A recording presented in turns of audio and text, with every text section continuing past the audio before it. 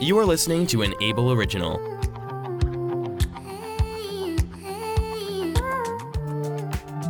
House of Robots. Episode 5. Last chance for the House of Robots.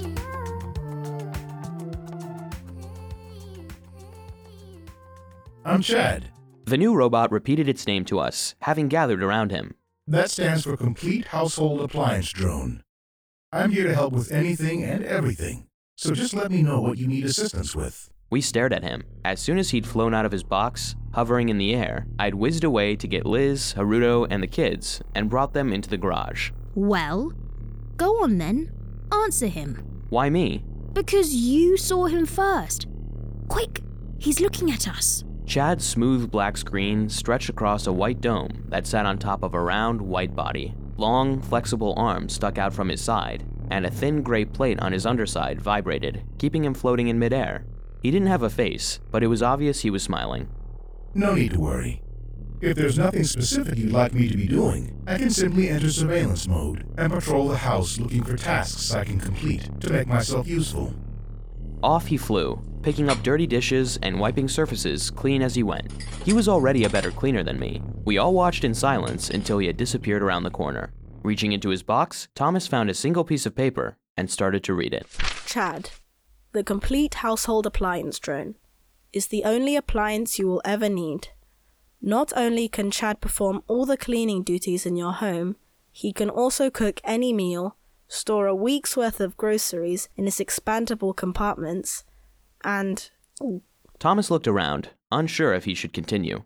And with access to the internet and connection to every device on your home's network, he acts as your central hub for controlling every function in your household. Guaranteed to last a lifetime, Chad is the robot that will never need replacing. It was just as I had feared. Chad was all of us rolled into one.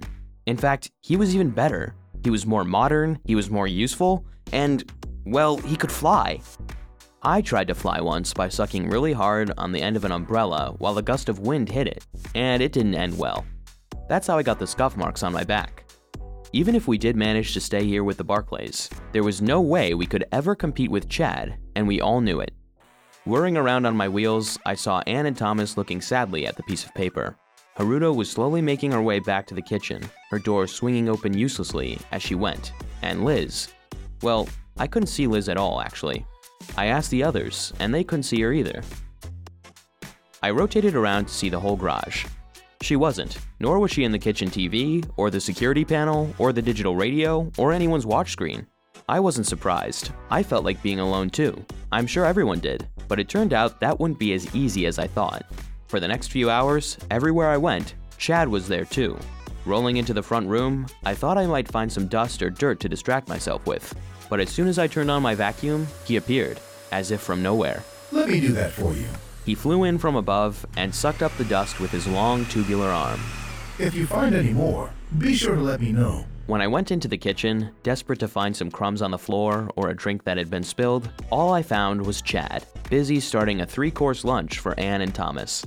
They were sitting awkwardly at the table as Chad served them soup and laid napkins over their laps. I could tell that they had felt bad, and they glanced at me with apologetic looks. But when they tried their first spoonful of his food, their eyes lit up. Even they couldn't hide their delight. As they continued their 5-star meal, I went off to charge myself, for perhaps the final time.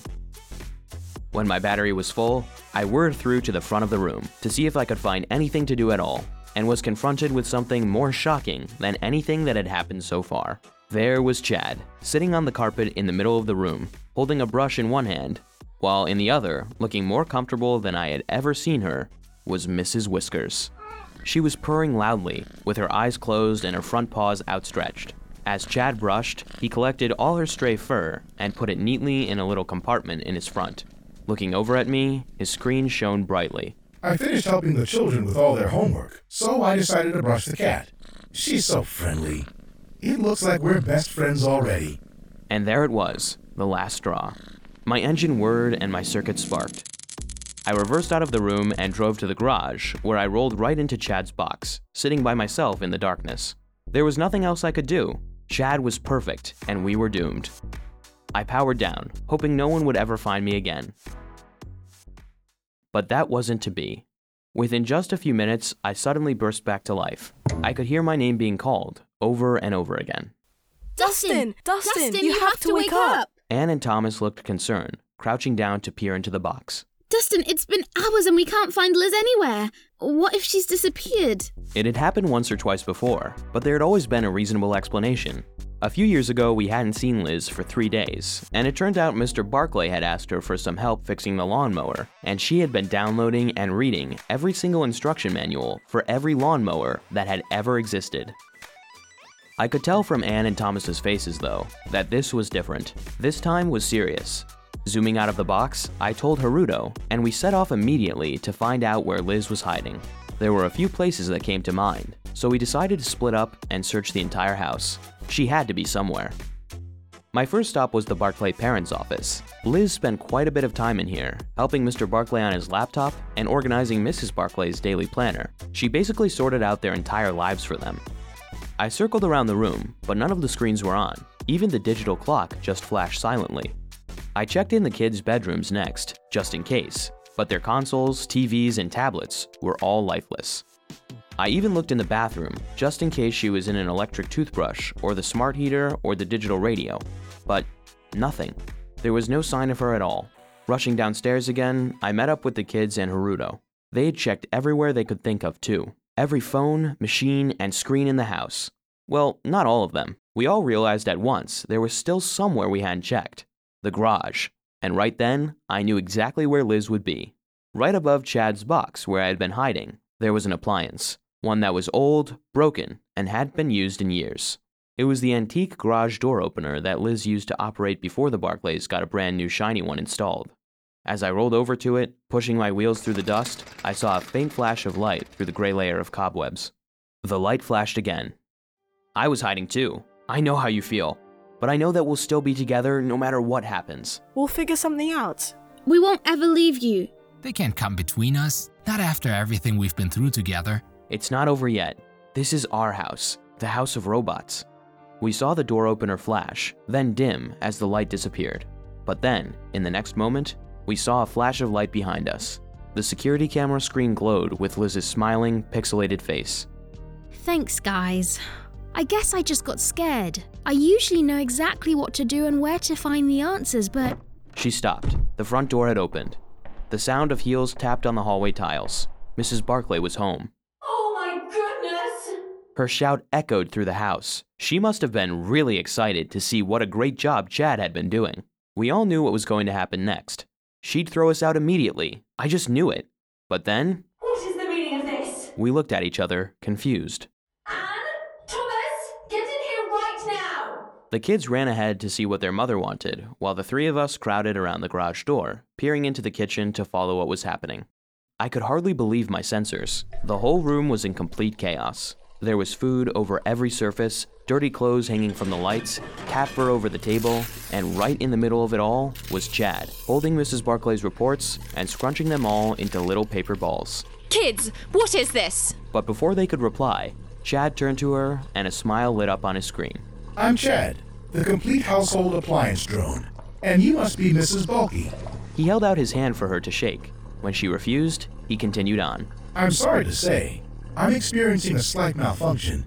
It appears that the newer models aren't quite ready for households as complicated as yours yet. Mrs. Barclay sighed and put her hands on her hips.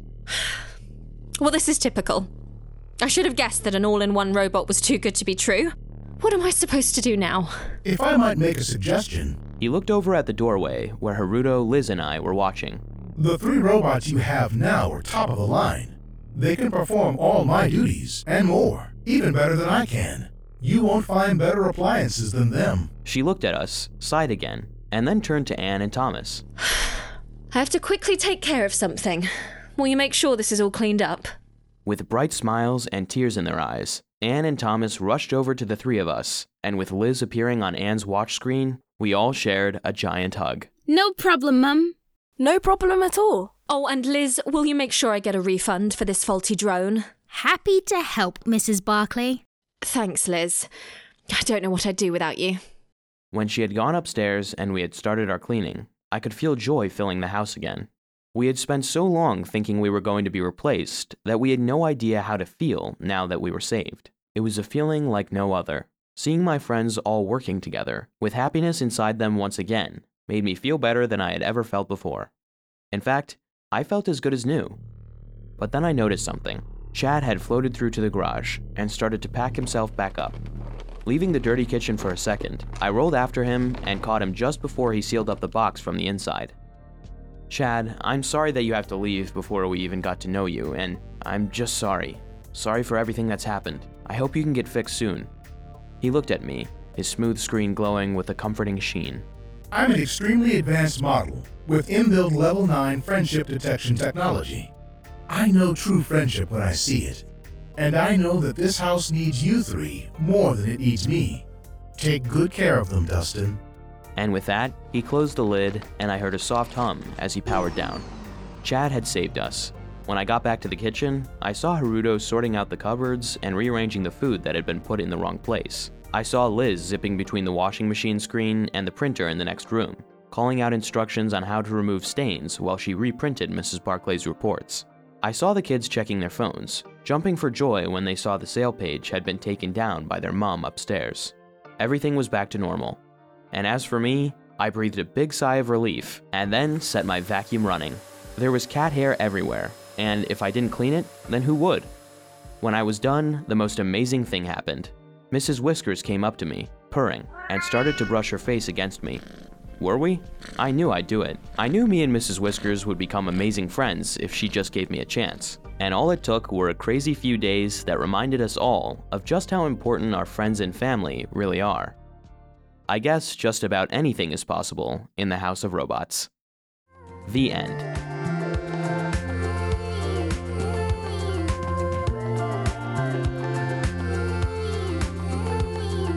Thank you for listening to an Abel original.